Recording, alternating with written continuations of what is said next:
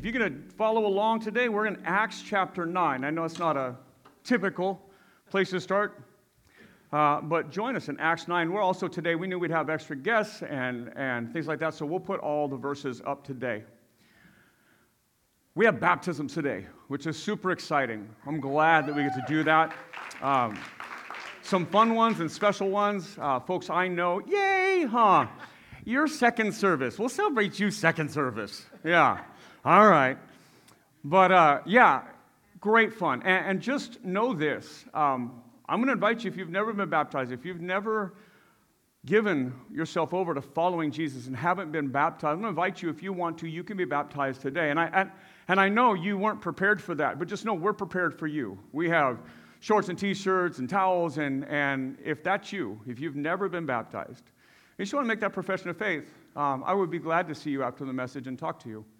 But today, we get to join in that. And so we pick up the story you just heard as Terry read from Luke 24 in telling us the story of going to the tomb and finding the resurrected Jesus. And so the gospel really hinges on the resurrection. In fact, at one point, Paul writes to the church that if the resurrection didn't happen, his gospel's in vain, right? As Jesus lived, he said, I will live, I will die, and I will raise again back to life. Now, anyone can say that, and anyone can live and die. In fact, we will live and die. But only Jesus, only God in human flesh can live and die and raise from the grave as he said he would. And if that story is true, if the gospel is that God loved us so much that he wouldn't leave us to our sin, that we chose to go our own way, but God's love meant he would pursue us, and he would do so in human flesh, that Jesus would come down, God, eternal God, creator God, would come down and put on human flesh and become fully human to live the life that you and I are called to live but have failed. And to die a death in our place, to trade himself as a penalty for sin. And then be laid in the grave, the author of life, laid in a grave dead. And then resurrect to give us new life. Not just forgiveness, right? Forgiveness means that anything we've done wrong, we've still done wrong, but we're not held accountable for it. But we're still that.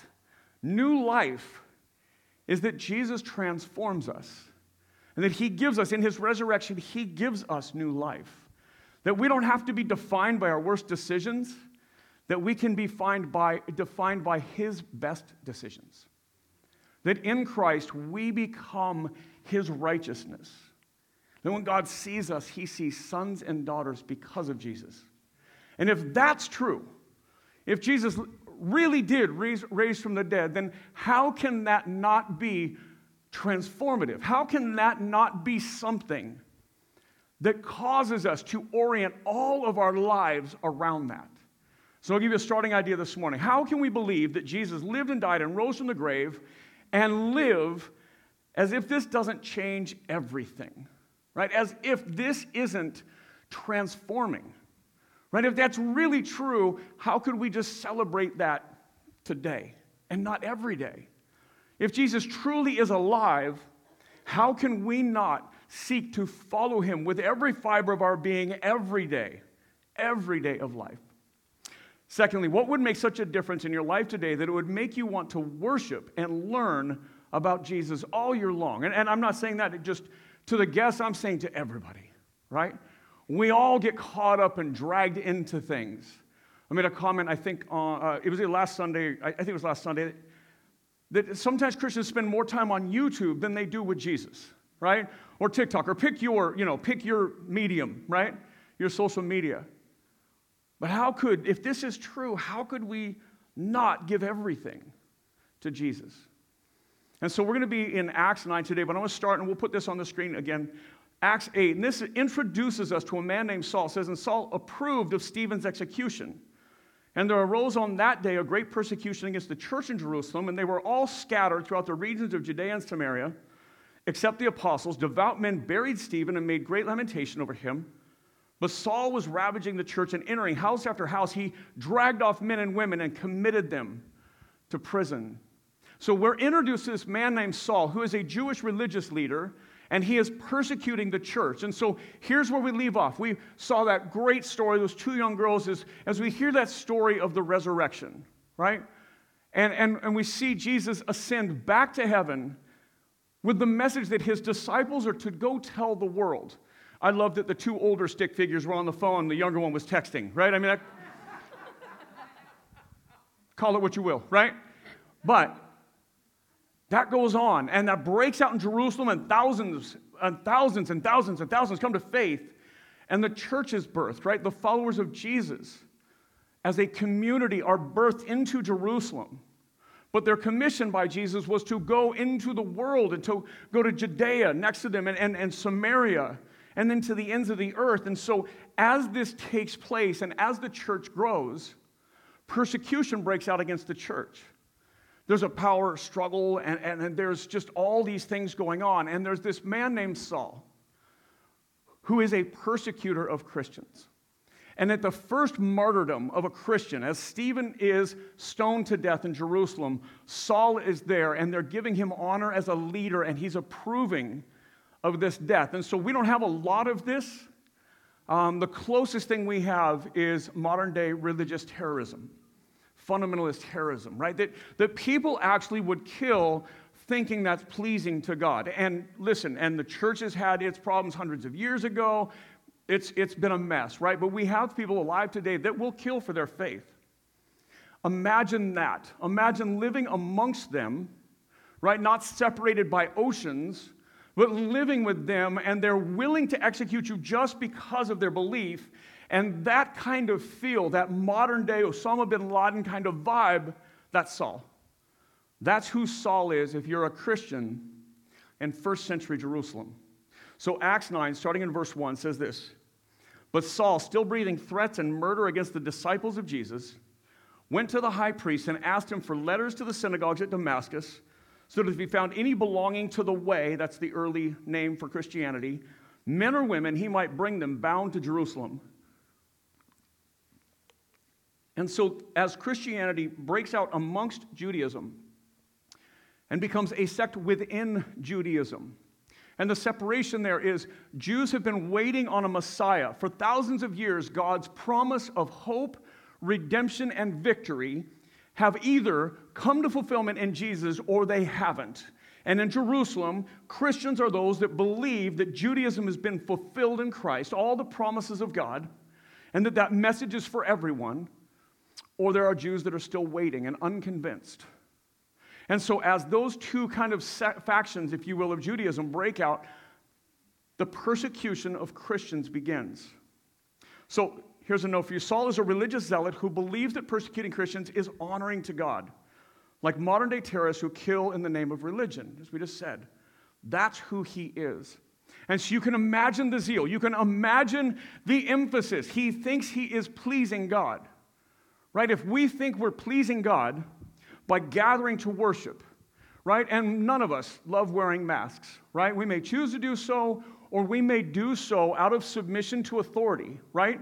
But we do so, and those of us who would rather not, would say that, right? Who do it anyways, typically are doing it out of submission to God, right? As we gather in here, it's not our first choice, but it honors those who are in authority over us, and we do that out of worship to God. And so we do those things. We give ourselves to those things, even things we don't like. And so imagine Saul is persecuting, thinking it brings glory to God for him to do so. So he is a zealot about persecution. Verse 3, it says, "Now as Saul was on his way, he approached Damascus, and suddenly a light from heaven shone around him, and falling on the ground, he heard a voice saying to him, 'Saul, Saul, why are you persecuting me?'" So it's midday, it's sunny out, right? It's bright outside, and something so bright that it will blind him here in a minute. Something that is so bright that it outshines the sun and then speaks to Saul. "Saul, why are you persecuting me?" So again, you're Saul. You've gone to the synagogues, you've gone to the religious leadership, and you're going to go from church to church, if you will, finding those who profess Jesus, and you're going to arrest them, beat them, drag them back to Jerusalem, whatever you do. And on your way to a city called Damascus, something shines brighter than the sun and then speaks and calls your name.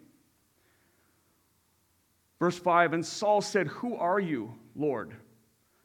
And he said, I am Jesus, whom you are persecuting. Who are you? I'm Jesus, whom you're persecuting. Right here, right now, Saul has to rethink everything he believes, right? Everything that he believes right now is in question. He was persecuting people who profess Jesus to be God, who follow him, who believe that he is God's Redeemer, God's Messiah, the fulfillment of all God's promises of hope, of redemption, of victory.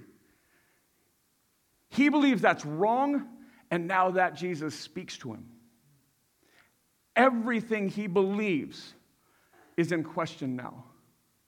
Imagine some fact just dropped right here, right now, with us. And it contradicts all that we believe, but we know it's true. Then we have to back up, and now we have to rethink everything. Saul's on his way to persecute Christians, and that very Christ they follow is speaking to him from heaven. So here's a note for you. Saul is confronted with his belief about Jesus. Until now, Saul believed that Jesus was just a guy who died on a cross like thousands of others. Hundreds of thousands of people, if not millions, were crucified. Until now, that's who Jesus was, just another guy. Now Jesus is someone entirely different. Now his faith in God is entirely in question. Now his entire belief system, his mission, his purpose, who he is entirely up for grabs right now. Verse 6, Jesus continues, but rise and enter into the city, and you will be told what you are to do. The men who were traveling with him stood speechless, hearing the voice, but seeing no one. I love that others hear this. They don't see what he sees. They're not being talked to, but they hear it. They're with Saul. They're encountering the same thing. Verse 8, Saul rose from the ground, and although his eyes were opened, he saw nothing. So they led him by the hand and brought him into Damascus, and for 3 days he was without sight. He neither ate nor drank, I bet. He's blinded by Jesus on the road. Hungry, thirsty, not so much. Blind, afraid, and rethinking everything consumes him. As he sits in Damascus, unable to see everything he's ever believed, everything he's been strongest for and against, everything is now paradigmatically being unwound inside of him. 3 days without sight. Here's a note for you. Saul encounters Jesus leaving him blind. Ironically, his eyes are open for the first time that Jesus is alive, right? For the first time, Saul is spiritually eyes open. Saul must change everything now. Now for us, if this is true, next note, if this is true for us too, then if Jesus is alive, we must orient our lives around him. No less than Saul, on the road to Damascus, being told, listen, what you're doing, you're going the wrong direction. You have a chance now. If this is true, if Jesus is alive, consider that. If he lived and he died and he rose again, he actually is alive right now. That should cause us to change everything. No one else has ever done that, right? No one else will ever do that. If this is truly God become human to reveal himself to us because he desires to be with us, reconciled to us, in relationship to us, if God wants that so bad, the God who created everything wants to overcome our brokenness, our failure, our sin, that he would join us in our story, that he would join us in our life, that he would become us so that we can become like him, that should change everything. If you died and rose again and lived, I'd want to know all about it. Fair? Yeah.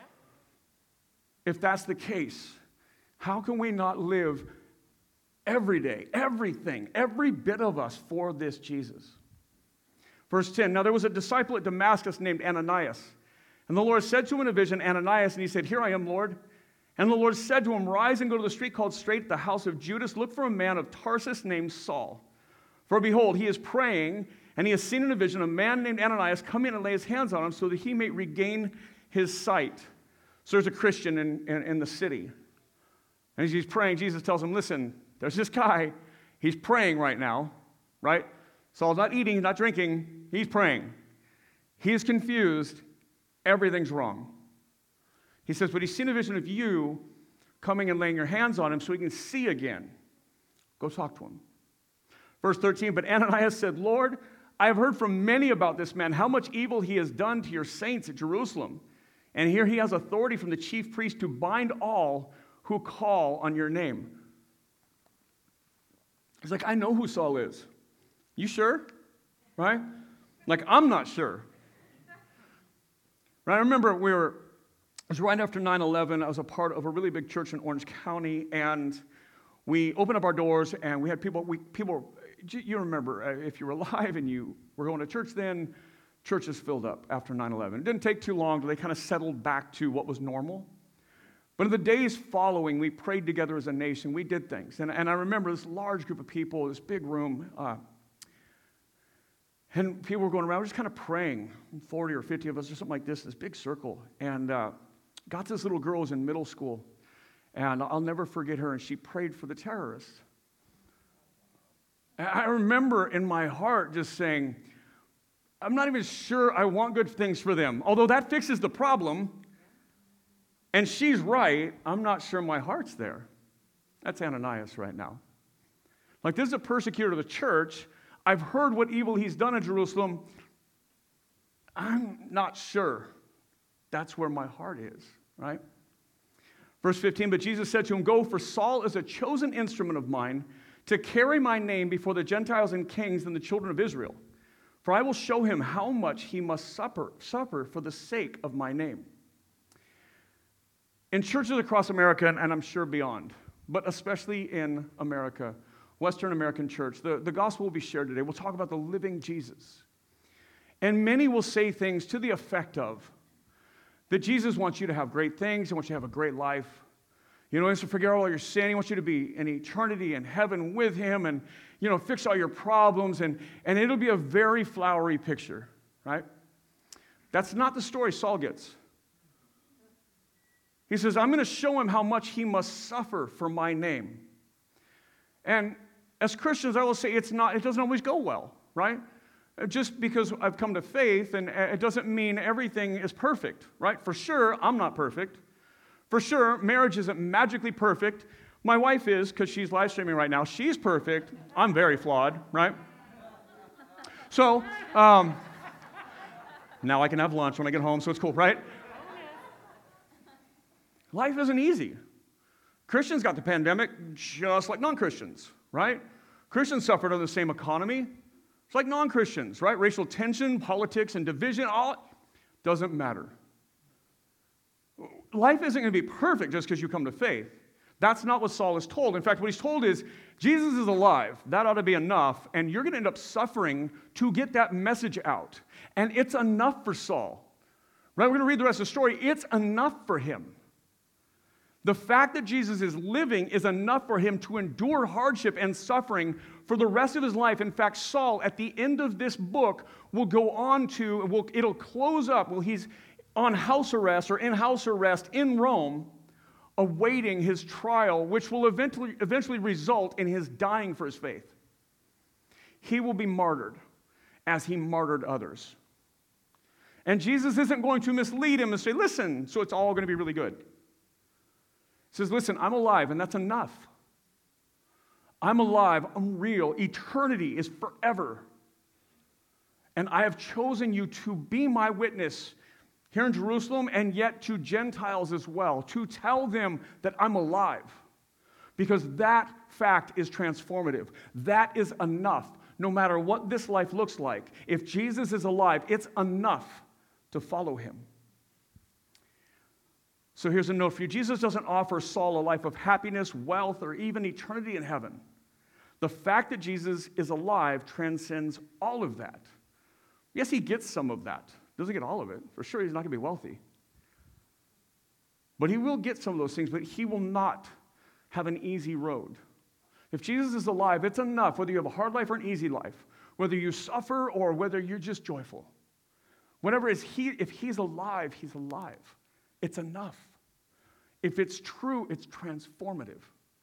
Verse 17, so Ananias departed and entered the house, and laying his hands on him, he said, Brother Saul, the Lord Jesus who appeared to you on the road by which you came has sent me to you, that you may regain your sight and be filled with the Holy Spirit. Let's just pause there. Here's what Ananias says. You know that Jesus that you're afraid of? He sent me, right? Like, don't shoot the messenger, remember. Remember Jesus? He's the one that got me here. Now we've got the ground rules. He wants me to give you back your sight. But when you see me, remember, Jesus sent me here, right?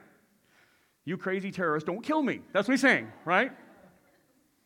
That you may regain your sight and be filled with the Holy Spirit. And immediately it says, something like scales fell from his eyes, and he regained his sight. Then he rose and was baptized, and taking food, he was strengthened. Saul is remade right now. And it has nothing to do with his sight.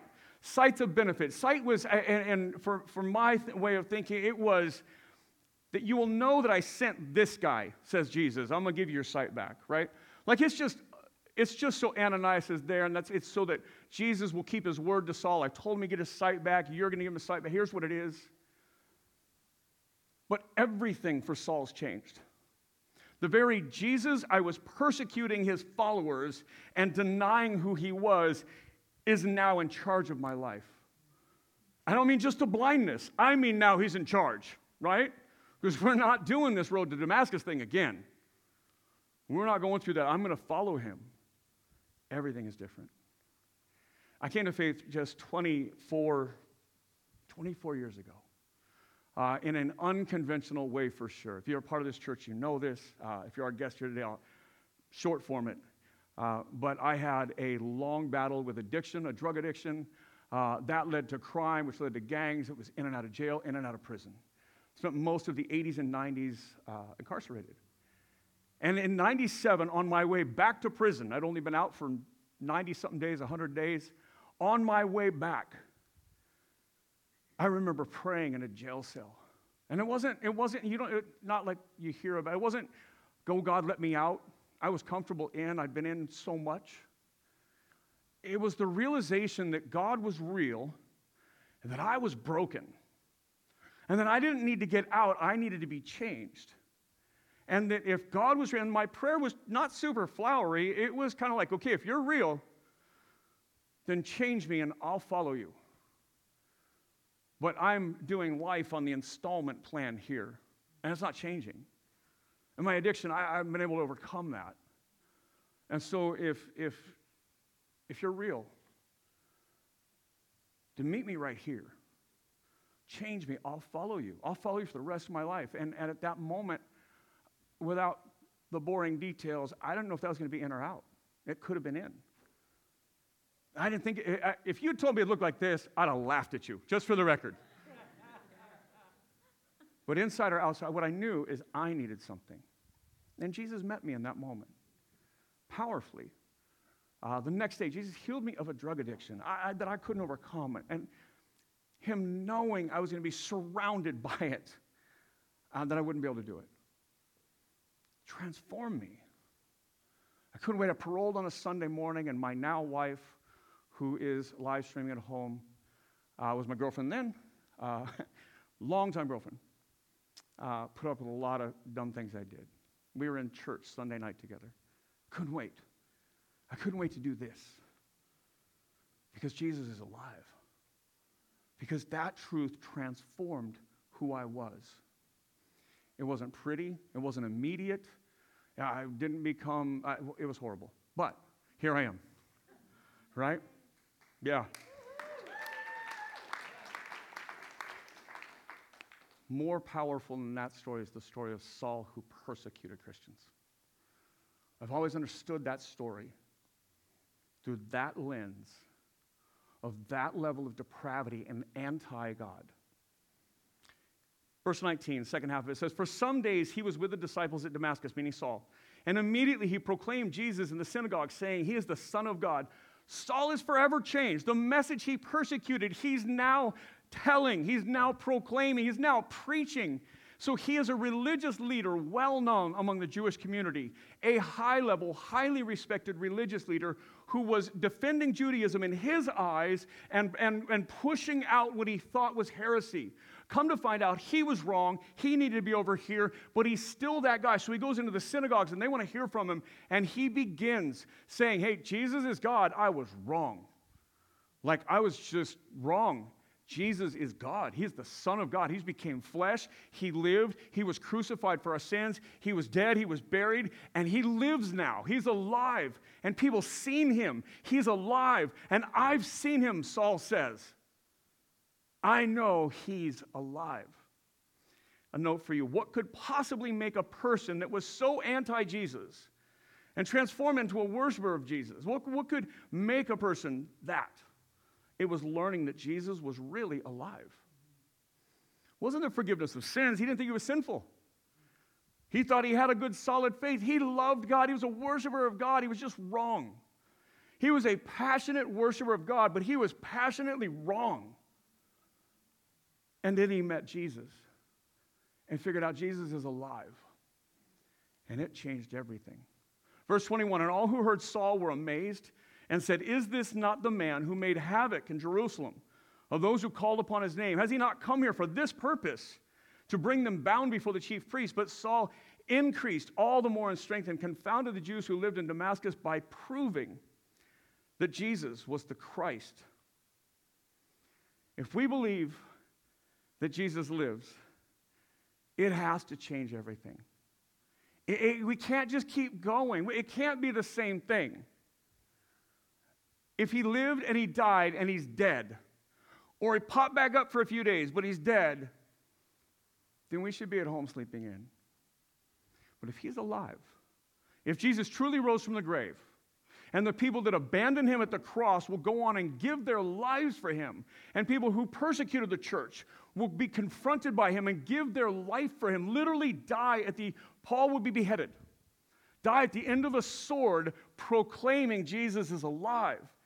Peter, that abandoned him when he got betrayed and denied him, in fact, once to a little girl, will go on and be crucified proclaiming Jesus is alive. The book of Acts is not a story about if you say this prayer, Jesus will forgive your sins, you go to heaven. It's a book about people telling that Jesus is alive and that fact must change everything. So I'm going to put some things on the screen for you. Saul, who becomes Paul, if we didn't know that already, starts churches, writes half the New Testament, becomes an early church leader. In fact, becomes the most prominent first century church leader aside from Jesus himself. All because he realizes that Jesus is really and truly alive.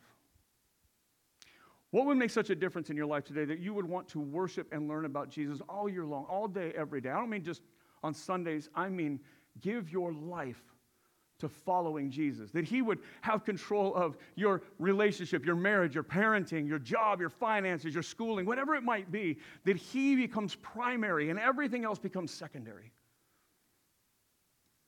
So how do we respond to that today? You know, for those of us who go to church all the time, we need to hear that Jesus must be in charge of everything. And we hold back things all the time. Right? If you're our guest here today, one thing you should know about Generations Church, we're really clear on the fact that we don't have it all together. Super clear on that fact alone.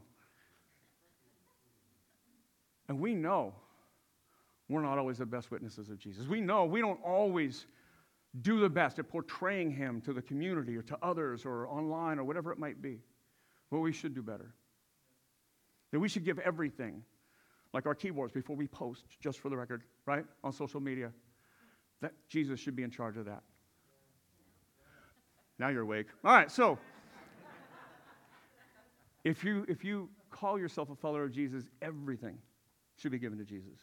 If you're here and you come and go, and as you feel the need or the desire to show up, you kind of ebb and flow that way, you should know if he's alive, it should be all about him. Everything should be all about Jesus. And this can't be a seasonal thing. This can't be I feel good today, so I don't need church, or, we're in a struggle, I need church, or the opposite, however you do it. And if you're not a follower of Jesus, today's the day. If he's alive, you need to follow him. If he truly lived and died and rose again, that should change everything. If that's not true, we're all wasting our time. And really, it'd be better to be at home, for sure. But if he's alive, it changes everything. So Paul will go on to write these words in Romans. He says this, if you confess with your mouth that Jesus is Lord and believe in your heart that God raised him from the dead, you will be saved. For the scripture says everyone who believes in him will not be put to shame. For everyone who calls on the name of the Lord will be saved. If you believe he's alive, all you got to do is follow him. We looked at the words on Friday night of the thief being crucified next to him. He says, Jesus, I want to go with you in your kingdom. And he says, today you'll be with me in paradise. It's that easy. It's not that easy to live it out. Don't get me wrong. It's hard as the days go by. It's hard not to take everything back that you've given over to Jesus. But it is that easy to come to faith. That you can just tell Jesus you want to follow him. He writes to the church in Corinth, he says, therefore, if anyone is in Christ, he is a new creation. The old has passed away, behold, the new has come. Right? The resurrection is about new life. If Good Friday is about our forgiveness of sins, the thing that has separated us from God, then Easter Sunday is about God making all things new in us. That we have the power of his resurrection transforming us. That struggle with addiction or that struggle in your life, whatever it might be, that there is power to overcome that.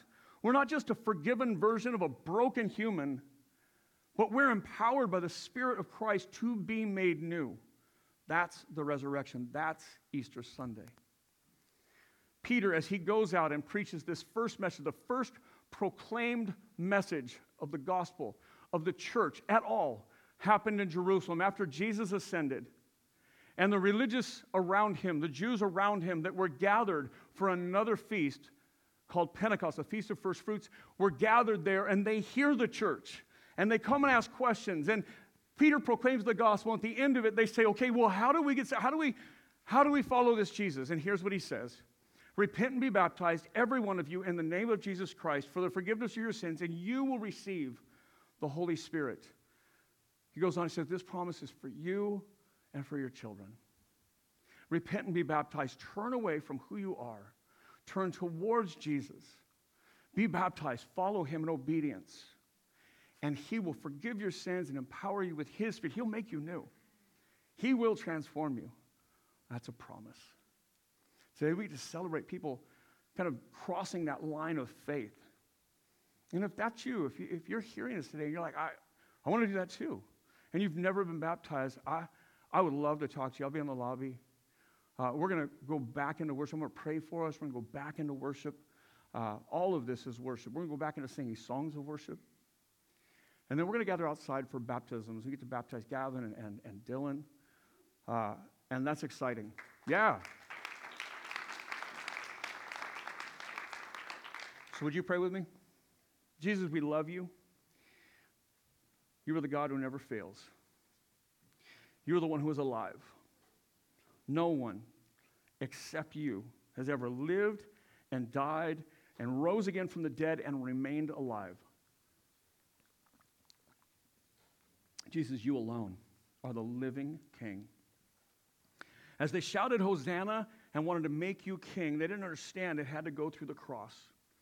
But here we are 2,000 years later, and we know you had to die and you had to live again, and you are alive today. We worship a living Jesus, a living God, one who knows our struggles, one who knows our pain, who suffered on our behalf, but rose, having victory over Satan, sin, and death. You are alive.